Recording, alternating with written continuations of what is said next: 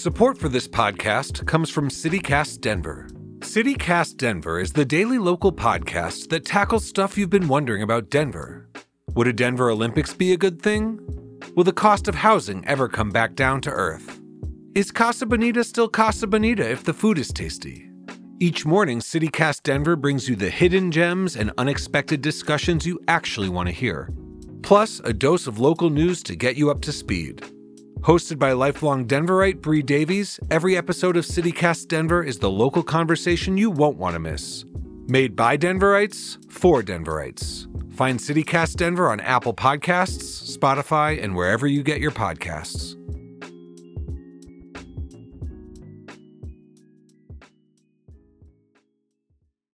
Underground, meet me underground at the showcase.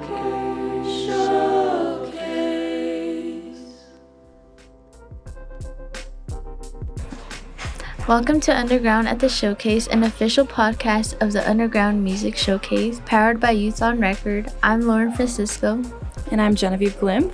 We are recording all weekend at Mutiny Information Cafe on South Broadway with a number of artists who are performing at this year's festival. In this episode, we are joined by Lillian. Lillian is a folk singer-songwriter who has made her mark in multiple territories, from Dallas to Phoenix, Portland to Los Angeles, and where we stand here in Denver. Lillian has gracefully woven her melodies into our airwaves. She shared the stage with Tennis, Griffith James, and Heavy Diamond Ring. So let's listen to your song, Hollow Bone. Been waiting for someone to save me, for someone to tell me I'm worthy, for someone that sees all the magic that I see, and tell me it's okay that I'm not crazy, for seeing it all, for seeing it all, for feeling it all like I do. Lillian, welcome to UMS and to our podcast. Oh, good to be here, y'all. So we just heard your song, Hollow Bone. Would you explain the inception of that song? In various indigenous traditions, a hollow bone is the work of shamanism, actually. I don't want to culturally appropriate that word or that work, but it's the art of doing enough self-work to hollow yourself out in your own stories so you can be a good listener for what the world needs or what the world wants from you.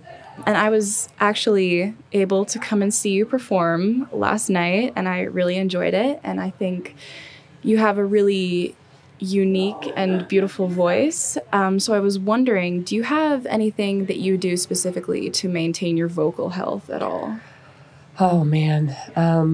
I don't sound so great right now because I've had the never-ending sinus infection post-COVID world, but yeah, I'm just now starting to get into that quite a bit more.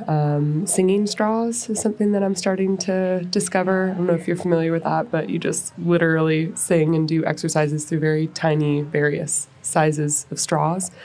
And I recently just started seeing an ENT that's a specialist for vocal cords. So I've had my vocal cords scoped. You know, they send you a very long tube up your nose and down to your vocal cords so you can watch your vocal cords sing, make sure that both of them are moving at the same pace, and then you get exercises accordingly from what the doctor sees that your vocal cords are doing.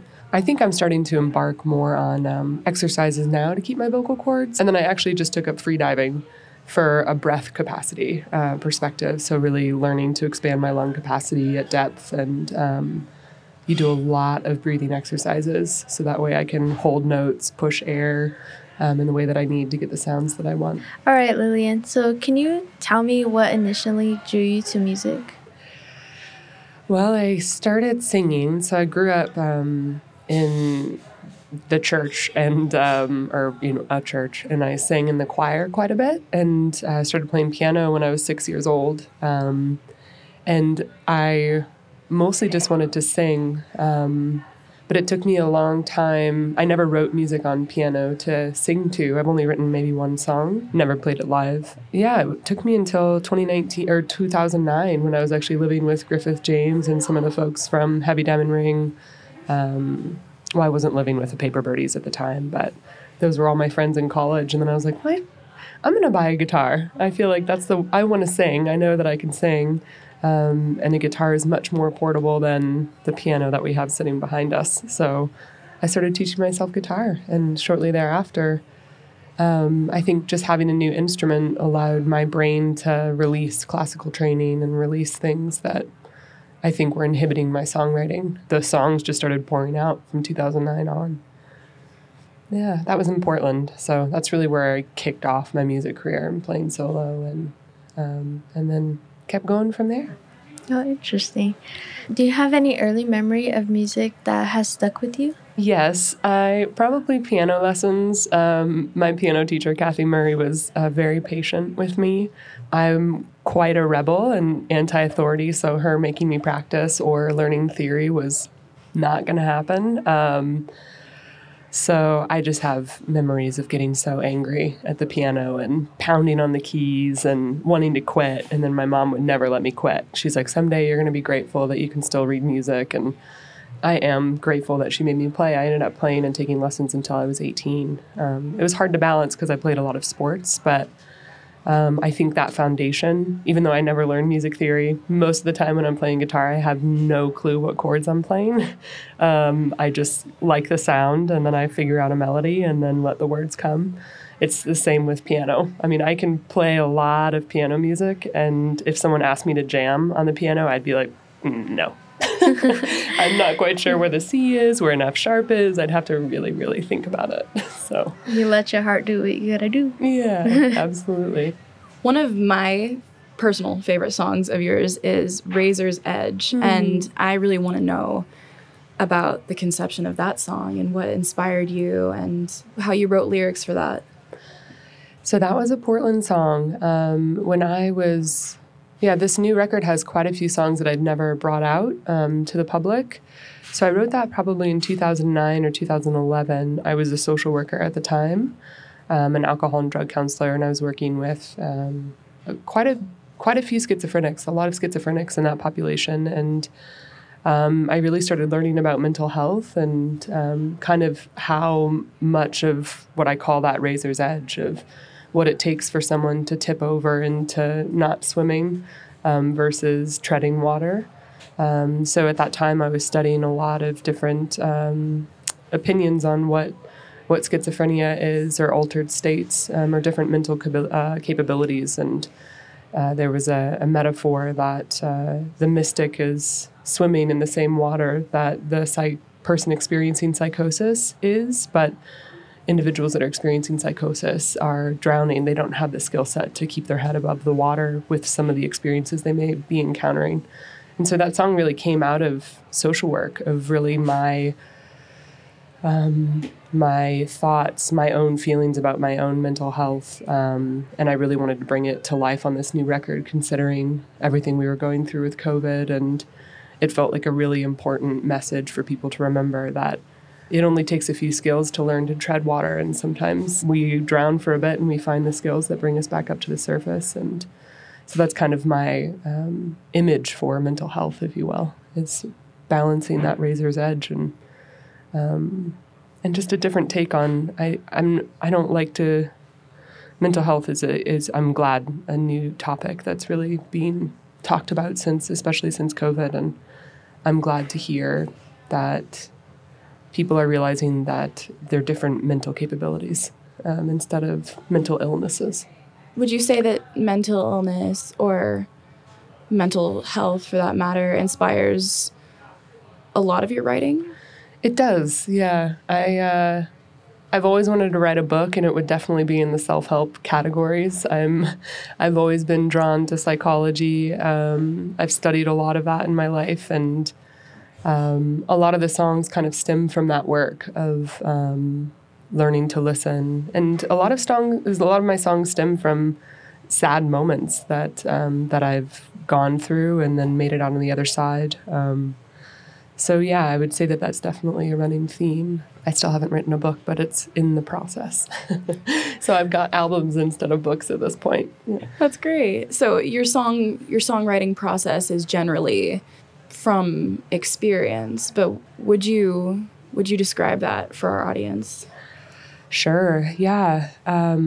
Most of the time, like I have a song called Shark Tamer, and I vividly remember the moment when I wrote that. I was just drawing kind of a tornado, and I was going through a really rough moment with my mom at the time in 2009. And I remember drawing and seeing the image of me being at the bottom of a whirlpool, but shadows of sharks around me.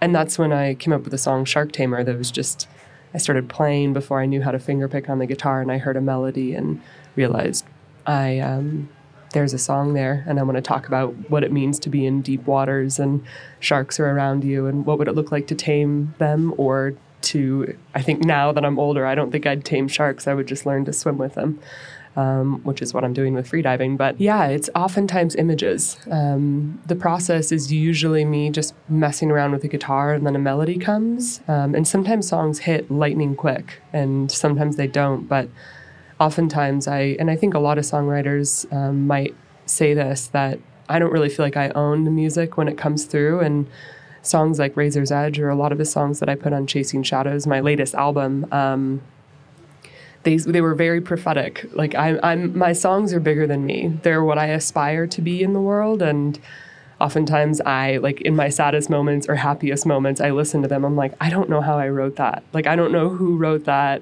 I don't know where any of the wisdom came from, it's like they're bigger shoes than me, and I'm still learning to grow into them. So selfishly, it's music for me and my own growth that feels right to put out into the world. But I'm not as good as my songs. I'm still learning. That's really profound. Would you say that the muse kind of comes to you, or that you show up for the muse? That's a great question. A little bit of both. Even when I try to put myself in a bit of a meditative state to let music come, I haven't written a new song since Hollow Bone, and that was August of last year. So there's these periods of like waves in the ocean where I don't know what to say right now. I think I'm going through a lot personally, and I lost my dad in December, and I don't really have the words yet for what that experience is, but I'm feeling the songs coming again. Like I just started playing guitar the other night and a melody started coming, so I started recording it. So I think the new album is on its way. So I'm trying to make myself more available. But right now I still don't have the words for what I'm experiencing. Sometimes it comes and sometimes it's just fallow and silent. And I think I've been in a silent period for a minute. I think that's a really common thing to experience. I also wanted to ask, which of your existing lyrics is your favorite? I really love Hollow Bone. I know we played that earlier, but it's really encapsulating, I think, even though I wrote it a year ago, it's really kind of my anthem right now of learning to be a sovereign woman, or learning to and that doesn't mean I'm alone and that I don't rely on other people, but especially now with everything that's been happening for women's rights. There's a lot of currents against women in this world, and I think that song and those lyrics about my own sovereignty of there's a line that says, it's the chorus where I've always been whole, essentially, is what I'm conveying there, and instead of the illusions that we need something to plug us up or someone to fill a hole or a void. I mean, I've got it tattooed on me, sovereignty. It's a long, many years of working towards being a whole entity, and then meeting the world and people from that place of wholeness. So you came from Los Angeles to Denver. Why do you think you made that move? Well, I went to CU Boulder from 2006 to 2008, which is when I met a lot of my musician friends currently and dear friends. And then I moved around. I went from CU to Portland, which is where I started writing music. And then decided to take music to LA. And I was also doing social work and working in the prison system at that time. And I knew that I wanted to be in California to be working in the California prison system. So I was kind of juggling a lot: music, nannying, prison work, circle work, and more songs. A lot of songs came out of LA. And then I'm not one that stays in a city for more than 3 years, so Denver's definitely had me longer. I've tried to move to London twice now, and it is a very clear no sign. So I think I'm still supposed to be here, and it's a wonderful place. It's an amazing home base, but I'm also not really here a lot. I travel quite a bit. If I'm here a week or two out of the month, that's pretty good. What's one of your favorite places to travel? Well, I really do love England. I have a lot of ancestry from England. I'm heading back there in 2 weeks for quite a bit of time. But I just went to Tahiti, actually, where I got COVID in May, and I loved it so much, but I wanted a different experience where I didn't have COVID, and so I'm going back to free dive with humpback whales and just be in the water. I write a lot about water if you listen to any of my lyrics, and it's because I'm terrified of water. I really don't like it a lot, and Tahiti was just incredible. It's like warm bath water. It's see-through. There are no waves because of the reef. So I feel like spending 10 days swimming in Tahiti with sharks and whales will just continue to help me get comfortable being in water, which is a big metaphor for me. So definitely one of my favorite spots as of right now. I've been very lucky and fortunate to travel a lot in my life. That's good. You know, some people don't get to be out there in the world, but it's good whenever you see the world, and inspires you a lot more, I think. Yeah, absolutely. What is the LA music scene like, and what makes it different from Denver's? The first thing that came to my mind is in LA you pay to play, and I don't miss that. Whenever I'd play, it'd be like, okay, do I have $300 to shell out tonight to bring the band, pay the venue? It's really tough from a financial perspective. Great artistry there. I know a lot of friends that have moved there recently from Denver to continue their career, and I love LA. I go probably every month. It really deterred me from playing when I knew that I had to shell out a couple $100 versus at least making $100 every time I play here.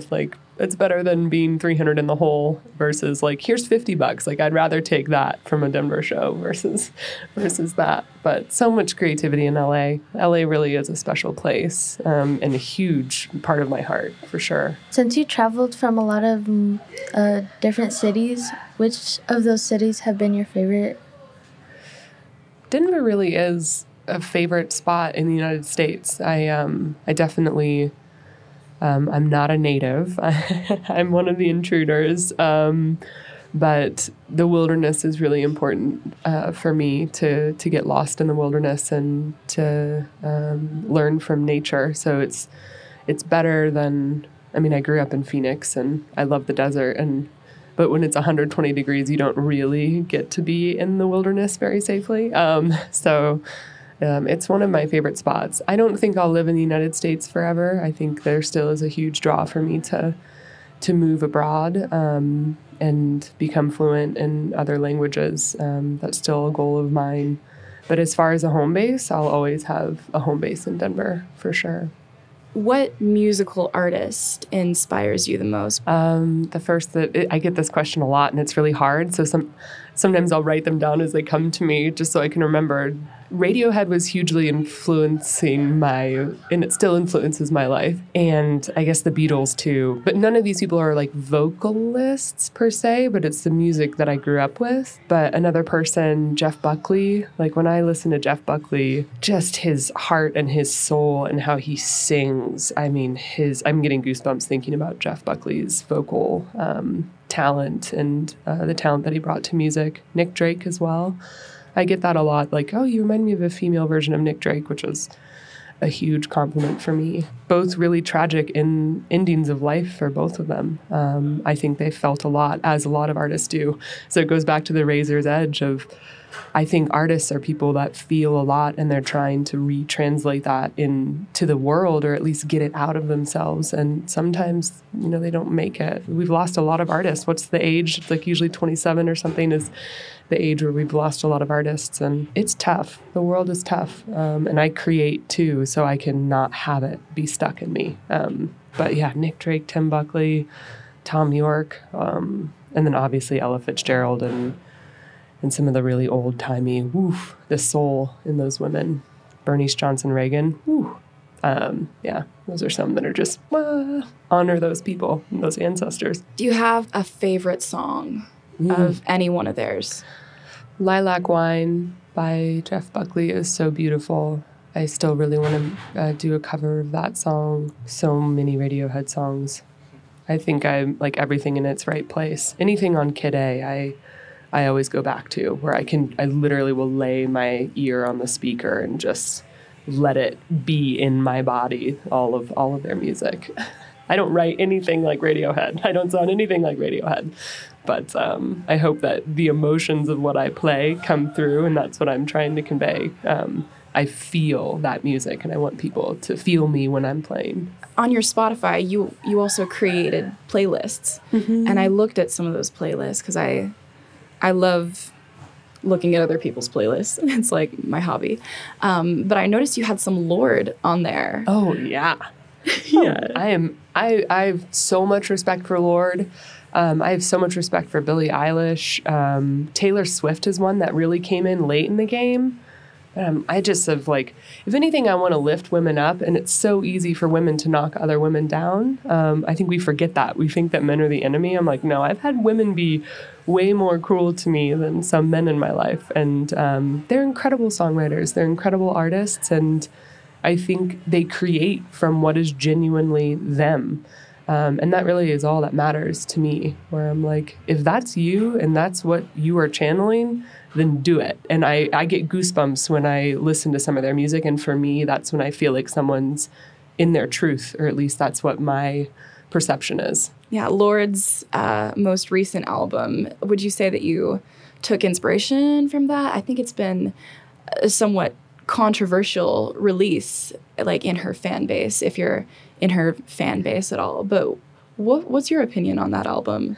I only listen to it. I'm one of those people that I listen from albums from start to finish, and that's how I write most of my albums. But it was different, but it's similar to when, artists dog other albums where they're deviating. Like if you think of the Beatles, no Beatles album was the same, and people create from the place that they're in their lives, or I think where they're going. So I don't have any critique of it in a negative sense at all. I think it's just creativity. And again, it goes back to the respect for, she knew she was going to get flack for that, for deviating from her pop or from kind of what put her on the map. And I mean, I think Billie Eilish is same thing, where she's really exploring, and that's a tough world to be in. And Taylor Swift talks about that too in her documentaries. And the world wants to tear you down when you're in the public. That's a really hard seat to take. I just respect that they're still creating from what I think is their truth, even though they're going to get knocked down. There's a theory with crabs that when you're crab fishing, you don't actually need to put a lid on top of the crabs, because crabs will just pull each other down. So as one starts to escape, they just pull each other down. And I always think of that metaphor. I haven't written a song about it, but it's been one of those things that I'd like to figure out how to weave into a lyric where, why are we so busy pulling the person that's getting free when we could watch them and see how they get to the top and get free, and then we can just take the same path, So I think I'm always like, I'd rather be like, get free, do whatever you want. I'll see you there. What are some advice that you would give your young artists? I think it goes back to that. Get quiet and do what feels good. If it sounds different, if it's not anything you've heard before, or it is something you've heard before, but you have a different way of expressing it or saying it, do it anyway. Music has saved my life. I'm very clear about that. I bow down to it in a way. It's bigger than me, and I'm grateful for it. And I think when we approach it with that reverence, it gives back. I'd say just keep creating. The world needs more artists, and the world needs more people that recognize their own gifts and then bring it to the world. Thank you so much. And before we end, could you tell our listeners where we can find your music?